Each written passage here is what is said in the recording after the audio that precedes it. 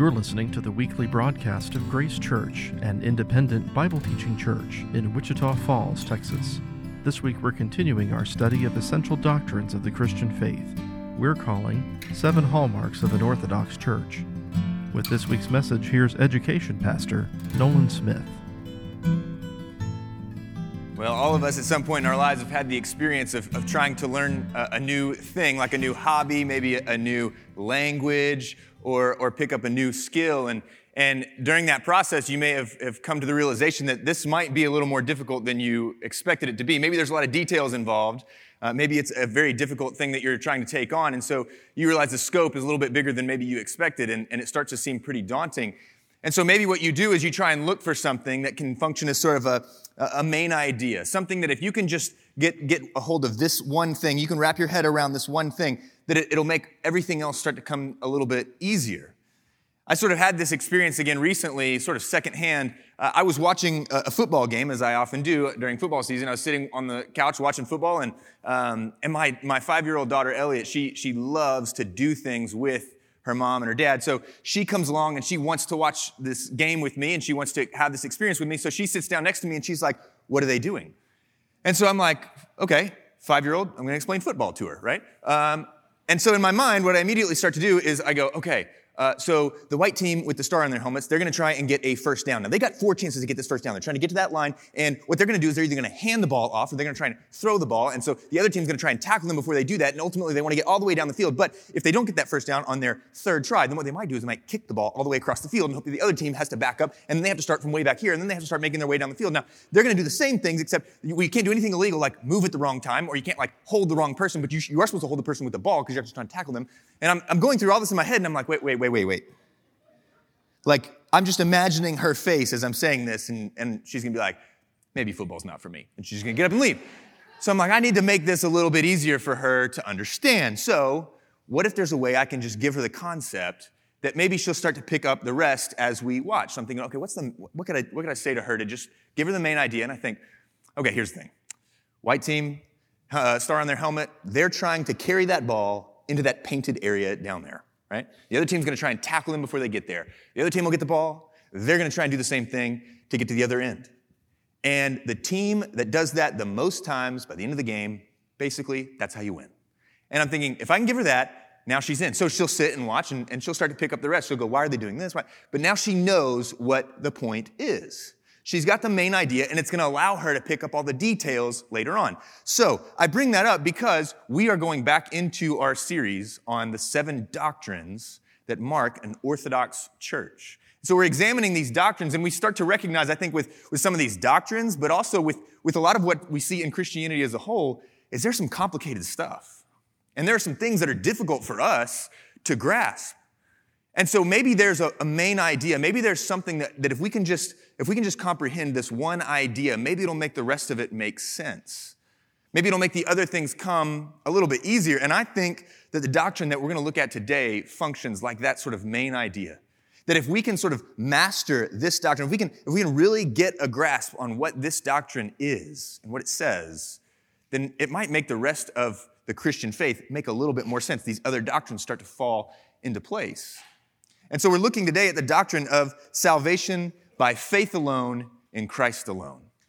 And the doctrine, as it reads on our church website, says this: we believe everlasting life starts when a believer's relationship with God begins. Anyone who trusts Jesus Christ as his personal Savior immediately receives the gift of everlasting life. This spiritual birth is by the Holy Spirit, who immediately and permanently indwells the believer and baptizes him into the body of Christ as a child of God. One's spiritual birth, also known as regeneration, is received through faith in Christ alone. In the same way that physical birth is a one-time, irreversible event, spiritual birth cannot be undone, and it leads to everlasting life. Therefore, the believer can experience full assurance of a relationship with God. You ask most Bible-believing Christians, hey, what is the one doctrine, if there was one central doctrine in how to live the Christian life, then you're probably going to get an answer somewhere along the lines of saved by grace alone, or saved by faith in Christ alone. And you see that it's important that I frame the question that way. What's most central to the Christian life? Because I think there's another question you could ask and it would have a different answer. And that would be, what's the most central doctrine to the Christian faith? Like, if there was one doctrine that all the other doctrines are built on, and if you took this one doctrine away, the rest of them fall apart, we actually have a different answer for that. Paul gives it to us in 1 Corinthians chapter 15, where Paul says the resurrection is the most central doctrine to all the other doctrines. That if you take away the resurrection, then the entire thing falls apart.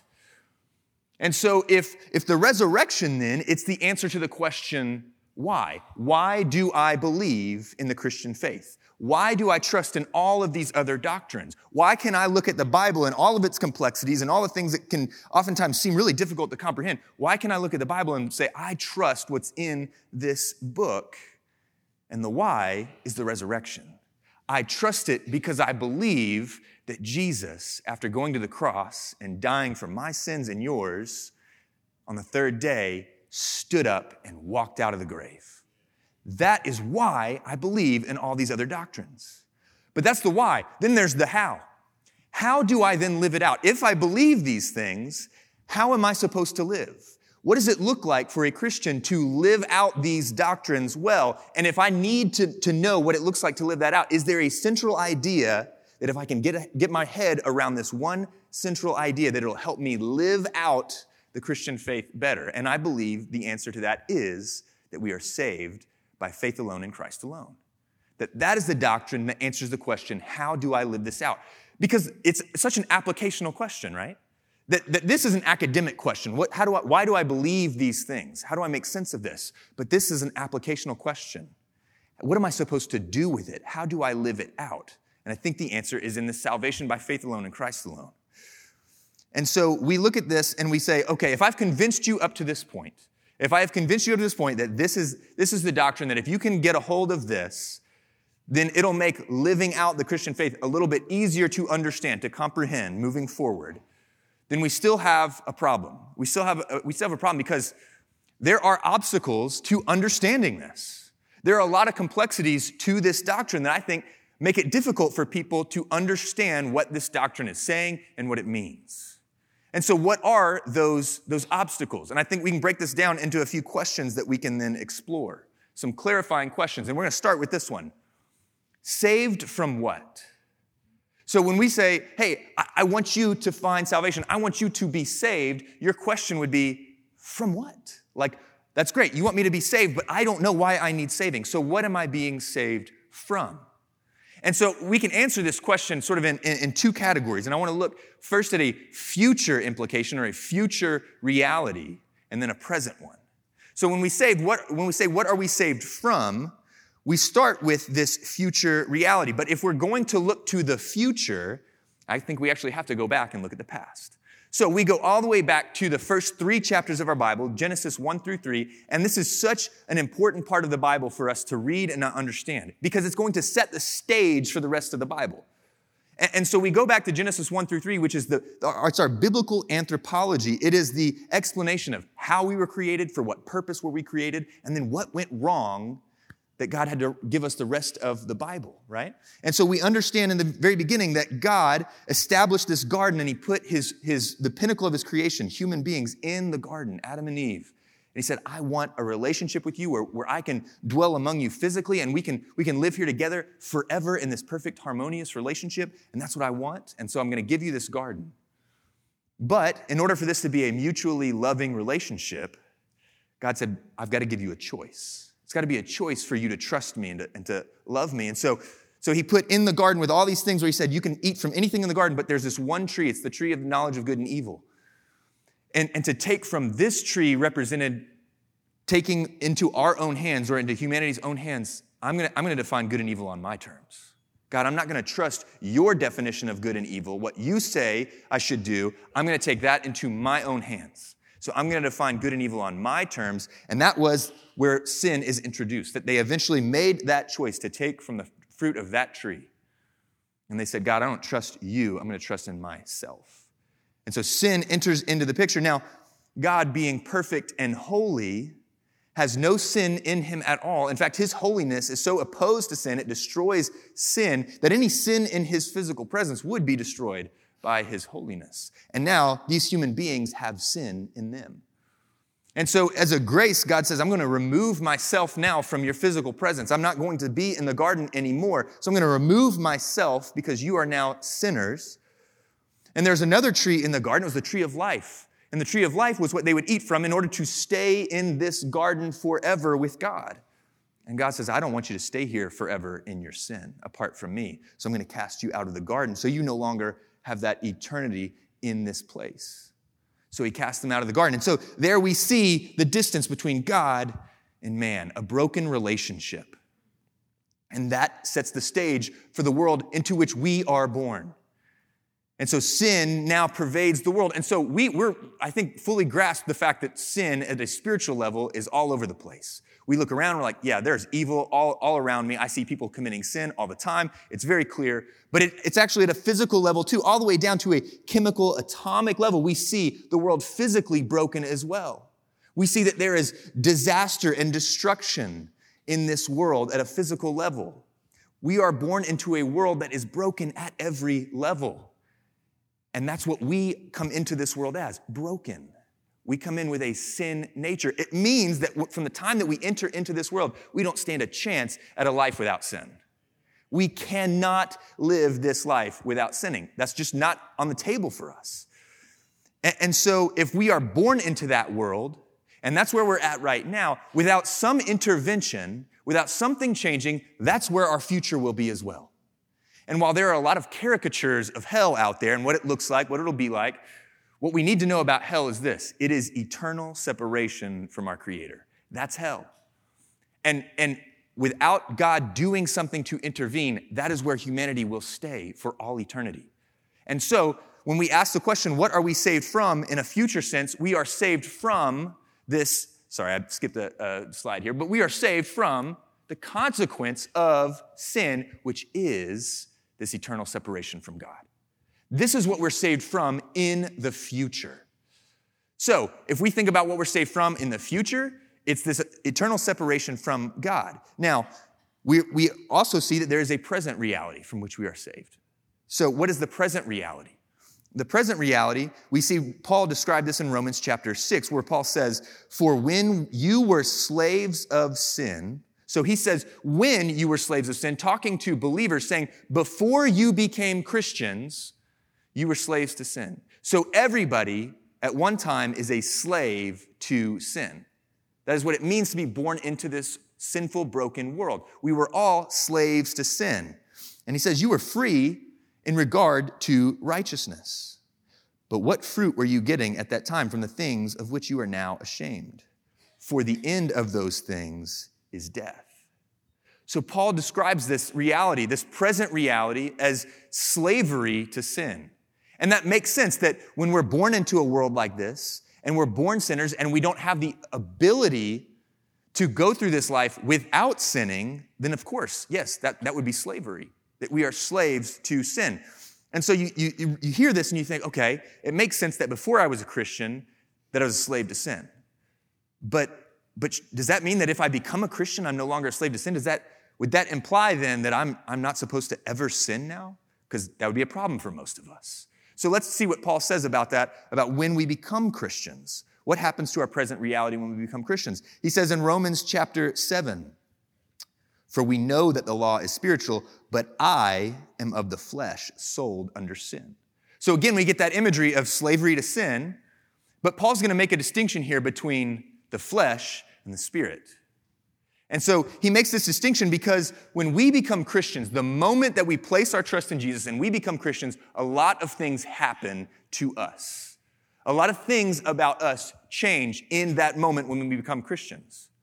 But one thing that does not change the moment we become Christians is that our physical body, it stays the exact same, right? It doesn't change. Like we don't become these like glowing dead Jedi figures, right? Like that's not what happens when you become a Christian. You're still in the same body you were in when you were a slave to sin. And it's your flesh. And so Paul makes that distinction And he says, and I think this is where we will start to really resonate with what Paul's saying here. He says, for I do not understand my own actions. Now, I know that a lot of people aren't going to be like, amen, but like silently, I think we're all going like, amen, yes, that's me. I don't understand my actions. So let's keep reading because Paul's going to continue this thought where he says, for I know nothing good dwells in me, that is, in my flesh. For I have the desire to do what is right, but not the ability to carry it out.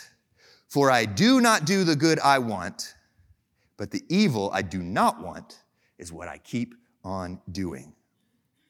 Now, if I do what I do not want, it is no longer I who do it, but sin that dwells in me. Amen. Yes. I do that all the time, right? So we see Paul talking about this struggle, this present struggle, that even as a Christian, there is still this relationship with sin where I'm not completely without sin now. Like it doesn't just go away and now I'm perfect, I don't sin anymore. So what is this? And Paul says there's a distinction between my spirit and my flesh. That when I become a Christian, I receive a new heart. I receive, as we saw in the doctrinal statement, the Holy Spirit, which indwells me now. And so what he'll go on to say in the next chapter of Romans is he says, you can walk by the Spirit. He says, if you set your mind on the Spirit, you can now walk by the Spirit. That's not an option you had before you were a Christian. That's not an option you have when you're a slave to sin. So you and I, we're still in the flesh. We still have these sinful bodies, and we are still capable of and will continue to sin. But now we're not slaves to it. Now we have the option, we have the opportunity to walk by the Spirit. And we can do that only because of what Christ has done for us. So we are saved then from the present power of sin. We are saved from the present power of sin, which is that slavery. Doesn't mean we'll never sin again, but it means now we can walk by the Spirit. And so if that's the saved from what, I think the next question would be, okay, if that's where I'm not going, that's what's no longer true of me, where am I going? What is true of me now? In other words, what am I saved for? That's what I'm saved from. What am I saved for? And so we look at this, again, I think in sort of two parts, a future and a present, okay? So as we're looking at what we're saved for, I think first of Jesus' words in John chapter 14. And Jesus says, no one comes to the Father except through me. And what Jesus is saying is, we want to come to the Father. We want this restored relationship with the Father. But Jesus says, no one's going to do that apart from me. No one will do that without my intervention, without me doing something to make it happen. But that's what we want. We want this restored relationship with our Creator. We want to come to the Father. There's I think, a beautiful picture of this at the end of the Bible in Revelation chapter 21. It's one of my favorite passages of Scripture. It's where the Apostle John is writing what God is revealing to him and relaying it to us. And he says this, and he who was seated on the throne said, behold, I am making all things new. Also, he said, write this down, for these words are trustworthy and true. And he said to me, it is done. I am the Alpha and the Omega, the beginning and the end. To the thirsty I will give from the spring of the water of life without payment. The one who conquers will have this heritage, and I will be his God, and he will be my son. And so John tells us then this future where we are going to once and forever be living in eternity with God. That we'll have this restored relationship, that there will no longer be a distance between man and God, that now we will live there in his physical presence forever. And so this future reality of what we're saved for is this restored relationship, this restored eternal relationship with our Creator. That is what we're saved for. Now, I should also say that there is a present reality to this as well.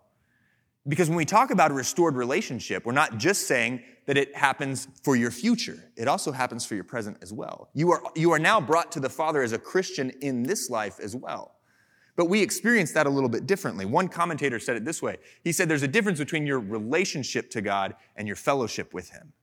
So your relationship, think of your relationship as your status with God. That once you become a Christian, you're now a child of God. You're a son or a daughter of God. That's your status. It never changes. But we all know that relationships, as we experience them, can change depending on how much time we spend with a person, how close we get to them in terms of like speaking to them. Like if you have a friend and you don't talk to them for months at a time, you might think, man, I just don't feel close to that person anymore. And it's not because we're not friends anymore, it's because we don't spend much time together.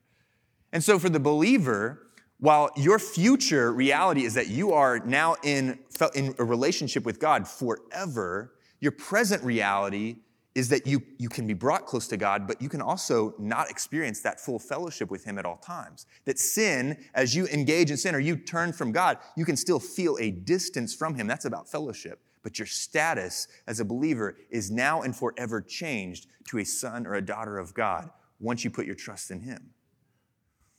And so there's the future implication of it. What about the present? Because oftentimes what happens is people say, okay, great, I'm saved from hell, right? Like I'm saved from that eternity apart from God. Some people will call that your fire insurance, right? Like I have it, I don't need anything else now. I can just live the life that I want to live. And I don't need to worry about my future anymore because it's taken care of. So I can do whatever I want. I can continue to live the life that I was living. And I would say that the answer to that is that we are actually saved for something in the present as well. And we can define it as that fellowship with God, but I think there's another thing that we are called to, that we are saved for in the present. And you can turn in your Bibles now to Ephesians chapter 2. It's where we'll camp out the rest of our time. But in Ephesians chapter 2, Paul gives us what I think is one of the clearest passages in Scripture of laying out the gospel message, where Paul gives us this gospel message that we're going to continue to read, but we're going to skip ahead to the end of the passage, verse 10 of Ephesians chapter 2. Where Paul is going to tell us what we are saved for here in the present. Ephesians chapter 2, verse 10 says this, "For we are his workmanship, created in Christ Jesus for good works, which God prepared beforehand that we should walk in them." What are you saved for here and now? Good works. You're saved for these good works. And if you think about it, when Jesus was asked, hey, Jesus, what is the first and greatest commandment? Like if there's one commandment that we should follow that will help us follow all the rest, what is it? And Jesus said, well, it's to love God with everything that you've got. It's to love God. But Jesus was clear. He didn't leave it at that. He included the second one. He said, but the second one is like it. It's to love your neighbor as yourself. And I think the reason he did that is because to obey God, or to love God rather, is to obey God. And 1 John tells us that the love of God is to obey his commands. So God's going to say, hey, if you love me, obey me. Because I want you to trust me and I want you to do what I'm going to call you to do. So if you love me, follow me. And what he's going to then do is say, now love other people. Because all the other commandments from God are about loving people. So he says, you want to love me? I'm going to send you out to love other people. So that's what we're made for. That's what we're saved for.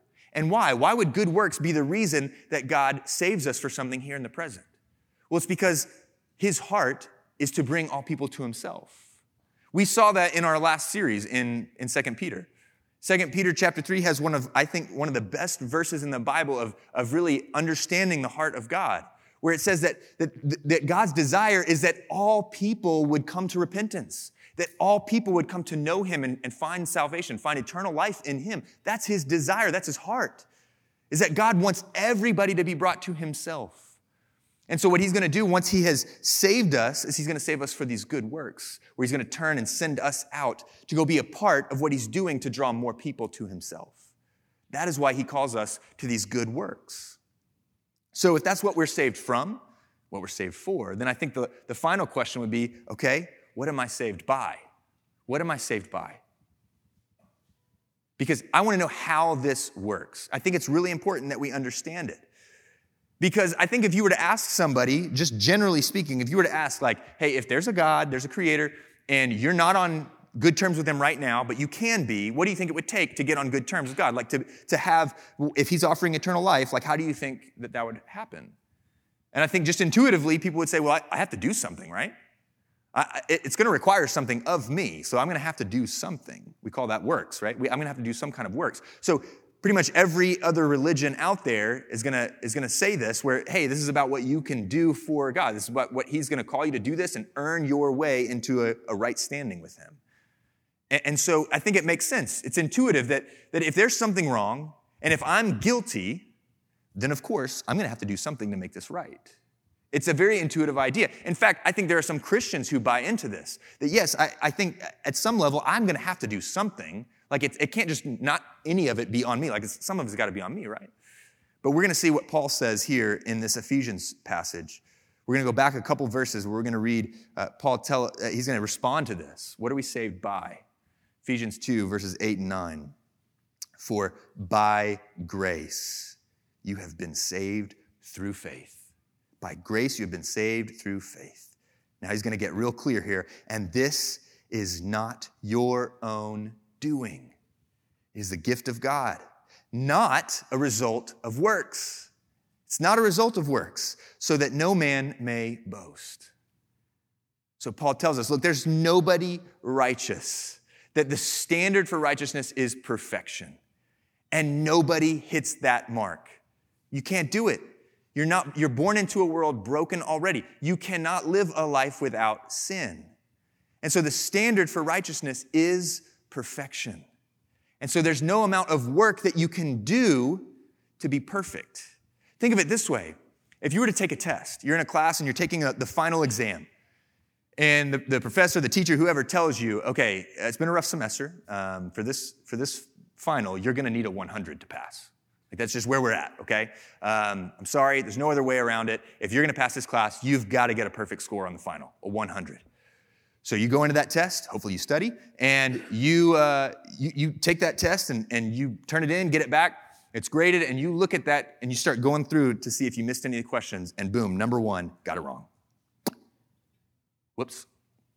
Big old X right there on number 1. Now, what you're not going to do, if you know this is the reality, what you're not going to do is go, ow, missed the first one. Well, let's see if I got 99 right. No, it doesn't matter. You needed a perfect score, and you missed the first one, it's over. You don't get it. And so we have to recognize that God, in His holiness, His perfection, which demands perfection from anyone in His presence, that same holiness is the holiness that will allow Him to once and for all end all sin and suffering. So it's a good thing that He's holy. It's a good thing that He's perfect. But it also means that we who are not perfect don't stand a chance on our own merit. That we can't get in by what we do. We cannot restore that relationship with what we do. So it is not by works that we are saved. It's not by works. What is it by? It's by grace. By grace you are saved. And so what is that grace? Well, that grace is Christ on the cross, that Jesus looked into this world, saw us in our brokenness, and said, you can't do this on your own, so I will do something for you. And so Jesus steps into our brokenness, and He lives that perfect sinless life that we are incapable of living, and then He goes to the cross and He takes all of our sin on Himself. And He said, all that sin that makes you unrighteous, I will take it on myself. And in exchange, I will give you my righteousness. So you can have the righteousness of Christ. He'll take your sin, He'll go to the cross, and He'll die for that sin. And He'll pay the penalty for it. And so Jesus takes the sin of all of us on Himself on the cross and dies the death we couldn't die, and then He raises to life again. That's the grace that saves us. How am I saved? By grace. How do I receive it? By faith. By faith. And that faith is held in contrast to works. You don't receive it by doing something to earn it. You receive it by faith, by trusting in what Jesus did on the cross. That if we are all going to stand before God one day, and He's going to say, okay, why should you enter into eternal life with a holy God where there will be no sin and no suffering? Why should you enter into that? If your answer starts with, because wrong, you've already missed. It's over. He will stop you right then and there. Sorry, that's it. You don't need to go on. So if your answer starts with because it's wrong. It's not going to get you in. But if that answer starts with because Jesus did something for me, because Jesus transferred to me His righteousness and He took my sin, He paid for it, so I'm here because of Jesus, that is how we enter into eternal life. Because I trust through faith in what Jesus did on the cross. That's it. That is how I receive it, is simply by trusting in what He did. Years ago, I had a friend from a different theological tradition, a brother in Christ, Christian, not that he's not Christian, but saw things differently from me. He comes from a different faith background, and he told me this analogy of how salvation works. And he offered it up, and I thought, it was the first time that I remember hearing it said that way, and thought, I don't think that makes sense to me. Like, I don't think that's what the scriptures say. And so I sort of adopted it and then customized it and modified it to fit what I believe is an accurate reflection of the scriptures. And so the analogy goes something like this, that all of humanity is on this boat. Think of like a giant cruise liner, right? Like, we're all on this giant boat, and we're out in the middle of the ocean. And out in the middle of the ocean, thousands of miles from land in any direction, this boat starts to take on water, starts to sink, which makes sense because all of humanity is on it. And so we're all on this ship, it starts to take on water, and it ultimately sinks. And we are all left there in the middle of the ocean treading water. Maybe holding on to driftwood or something, but we're in trouble. And what we have to recognize is they're in that state where we are thousands of miles from shore in any direction with no ship. We are doomed to perish. Like, on our own, if nothing else happens, we're done. And then a rescue boat comes. And there's this rescue boat, and God is on this rescue boat coming in, and he's got a boat big enough to save everyone out there, and that's what he wants to do. God sees everyone in the water. He sails right into how old is this boat? He drives into our disaster. He comes in, and he's got life preservers for everyone. And he starts throwing out life preservers to every single person in the water. And here's the great thing about these life preservers, is there's no conditions. Like, he's not going out and he's going, hey, whoa, hold on real quick. Before I do this, can we make a deal? You're going to come aboard and you're going to follow all my rules when you get up here? Can we agree to that I'll give you this, but you have to agree to the rules first. Or like, hey, I'll bring you aboard, but like, don't embarrass me, okay? Like, don't do anything really bad. Like, I don't need that. I've got enough. Like, don't do that, okay? Like, he doesn't do that. He also doesn't say, hey, I'll bring you aboard, but you got to promise you're never going to change your mind, okay? Like, never, ever going to change your mind on this. Like, can you agree to that? He doesn't have any conditions. He comes out throwing out these life preservers to every single person. And what we who are in Christ have done is we have seen the life preserver and gone, hey, this is a good deal. Like, I don't like my chances here on my own, and here's a rescue boat. He's offering salvation. I'll take it, and I'll come aboard with him. And so we who are in Christ have just seen that this is salvation. We have grabbed hold of the life preserver. We have trusted this is how I'll get saved. And we've put our trust in that, and now we are in him. But then there's some who will see that life preserver, and they'll look at it, and they'll look at that boat, and they'll go, wait a minute. I've heard of this guy. I know who he is. I know what he's done. I don't like him. I don't like how he does things. I think I know better than he does. And so I don't want anything to do with him or his boat. And so I'll figure something else out. I will swim if I have to. I will wait for another ship, but I'm not getting on that boat. And so some will make the choice not to accept this free gift. But I believe this is how salvation works. And so if we can understand then this doctrine that we are saved by faith alone in Christ alone, if we can get past the obstacles and start to comprehend what is meant by saved by faith alone in Christ alone, then the next question that we have is, then how can I embrace this truth? Like, if these are the ins and outs of the doctrine, and we're good with this, and we understand the terms, the next question is, how then do I apply it? How can I live this out? And I'll start with this. I think the first step is acknowledging my own insufficiency. I think if I am going to live out this doctrine, this truth that we are saved by faith alone in Christ alone, I have to first recognize my own insufficiency, that this is telling me I cannot do this on my own. That if this eternal life thing depends on me, I'm not getting it. Because the standard of holiness is perfection. It is to not sin ever, and I fall short of that every single day. So I have to acknowledge my own insufficiency. I think that's the first step. I think the second step is to recognize God's plan for me.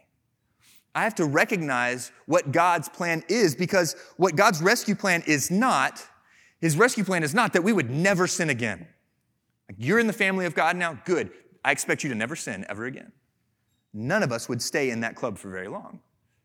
So his rescue plan is not that we would never sin again. Instead, it is, as we saw in Revelation 21, it's that eternal relationship with him, forever in eternity with our Creator.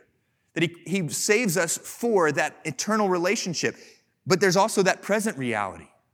What does he save us for in the present? Paul says it this way in 1 Thessalonians 4:3. If you've ever asked the question, what is God's will for me? Paul says right here, his will for you is your sanctification. It's your sanctification. And that is about here and now. So his will for you here and now is that you would grow in the likeness of Christ. That as you continue to look at him, you continue to watch him and follow him and read his word, you'll start to emulate him. You'll start to look more and more like him. That you'll grow in sanctification. So that's what you're saved for, again, here and now. And you got to recognize that's his plan for you. His plan for you is to grow in the likeness of Christ. It's also, as we saw, it's for good works, Ephesians 2:10. That his plan for you is that once he has brought you in, then he's going to send you out. He's going to send you out for these good works. And these good works, your salvation is not contingent on whether or not you do them. It's not. That if you never do a good work after becoming a believer, then it doesn't mean that you're not a believer, okay? But that's what he saved you for. So I have to recognize that's going to be God's plan for me. Anything I do on the other side of receiving salvation is a response to what I know he's done for me. Which brings me to the last point, which is that I embrace Christ's work for me. I should embrace the work of Christ for me. That what he did on the cross, I look at that and I go, I'm not sufficient on my own, but that was sufficient. That when Jesus went to the cross, he took all the sin of the entire world on his shoulders, and he said, I will pay that debt, and I will exchange my righteousness for their sin. That was sufficient for us. And I have to embrace Christ's work for me. And now, this gospel message is not complicated, but it's so significant, and we have to internalize it. We have to know this backwards and forwards, that as believers, we're going to have to preach this to ourselves each and every day. And the truth is, all three of these things are true, whether you've trusted in Christ before or you haven't. So if you've never trusted in Christ before, you're here and you're not a Christian, you've never trusted in Jesus for the forgiveness of your sins, what we like to say around here is that today is a great day to do that. That today is a great day to trust for the very first time that what Jesus did on the cross was sufficient for you. And it looks the same. It would be to embrace, or to acknowledge rather, your own insufficiency. To recognize, look, I'm in need of a Savior. Like, on my own, I cannot accomplish my own salvation. If the standard for righteousness is perfection, I get it. I've sinned. I've messed up. And to have a relationship with a holy God would mean that I'd have to be perfect too, and I'm not. And so I acknowledge my own insufficiency. It also means to recognize, what is God saving you for? He's saving you for that restored relationship. But he's also saving you for a life where you enjoy that fellowship with him here and now, and you do the good works that he's going to call you to do. But most importantly, you then embrace what Christ has done on the cross. If I recognize my insufficiency, then the only way into that relationship for the first time is to embrace Christ on the cross, to say, yes, that was good enough for me. And if you're a Christian, you need this every day too. We need to be reminded of this. If we're going to live this out, then we need to be reminded of these truths each and every day. And I'll end with this, because I think there are two truths that no matter what we're going through, no matter what we're experiencing, what's happening in our lives, there are two truths that I think this doctrine gives us that can anchor our lives in the midst of anything. There are two things that are so important for us to remember. The first is that this offers us an assurance of our eternal destiny with Christ. Assurance is an interesting thing because many Christians struggle with this concept. Many Christians will at some point in their life go, am I really saved? Am I really a Christian? Like, when I first became a Christian, was that authentic? Did I do it right? Did I say the right things? Did I believe the right things? And they struggle with that. Or maybe they look at their life and they go, man, those good works he's talking about, I don't see a whole lot of those when I look at my life. Does that mean I'm not really a Christian? And so I think oftentimes Christians will struggle with their faith, and yet this doctrine gives us an assurance of our faith. That what John says in 1 John chapter 5, he says, I write these things to you who believe in the name of the Son of God, that you may know that you have eternal life. See, the relationship God wants with us is not one of doubt, not one of constantly re-examining ourselves and going, did I do this right? Am I really on good terms with God? That's not what he wants. He wants a relationship where we are assured of that relationship with him, that we can know with confidence that we are in Christ. And how do we do that? Well, the error that we make is to look at ourselves, to examine ourselves, right? To say, does my life reflect this? Does my life reflect that I'm in Christ? Because that's not going to be a very good measure. I think given different seasons in our lives, almost all of us would have to say at some point, it doesn't look like I'm a Christian right now, if it's about my works. So I can't look at myself. What about my faith? What about the strength of my faith? And I go, man, I'm not feeling my faith very well right now. Like it doesn't feel very strong. What if my faith feels really weak? Am I not a Christian? Well, Jesus said, hey, faith like a mustard seed can move mountains. Why did he say that? To make the point that it's not about the size of your faith. It's about the object of your faith. Not how big, how strong is your faith, but what is your faith in? Because if your faith is in Christ on the cross, it doesn't matter how big or small, Christ on the cross is sufficient for us. And we can have assurance, not because of how strong we feel that, but because of how good he was on the cross to pay for our sins. So we as Christians can have assurance, not because we feel it enough, not because we're good enough after the fact, but only because Jesus died on the cross for us. That's where we find assurance. The second truth that this gives us, that we can anchor our lives to, is the ability to walk in the newness of life each day. So often, I think Christians think, hey, once I'm saved, and I don't have to, nothing about my life now has to change. But that's not what we're saved for either. That we're saved so that we may now experience this. That we think of eternal life and we think, okay, yeah, that begins after I die and then I'm in eternity forever. But no, we have access to that eternal life. What Jesus calls that abundant life, we have access to it right now. It's because what we talked about earlier, where we once were slaves of sin only in the flesh, and now we've got the Holy Spirit in us. That we are a new creation, and we can access that. We can live out of the Spirit now. We couldn't do that before, but we can now. We can walk in this newness of life, and we can experience that fellowship with God. We can walk closely with him and experience that. We can get a taste of what eternity is going to be like if we walk in the life that he calls us to right now, in the newness of life. See, the Christian faith doesn't make all of our problems go away. It doesn't end our suffering, but it gives purpose to our pain. Gives purpose to our pain. It gives direction to our lives. And it gives us the hope of an eternity with our Creator. You've been listening to the weekly broadcast of Grace Church, an independent Bible teaching church in Wichita Falls, Texas. You can join us for worship Sunday mornings at our campus on Stone Lake Drive in Wichita Falls. Stream services live online at gracechurch.com. or subscribe to our podcast published on Apple, Google, and Spotify. From all of us at Grace Church, thanks for listening. We'll see you next time.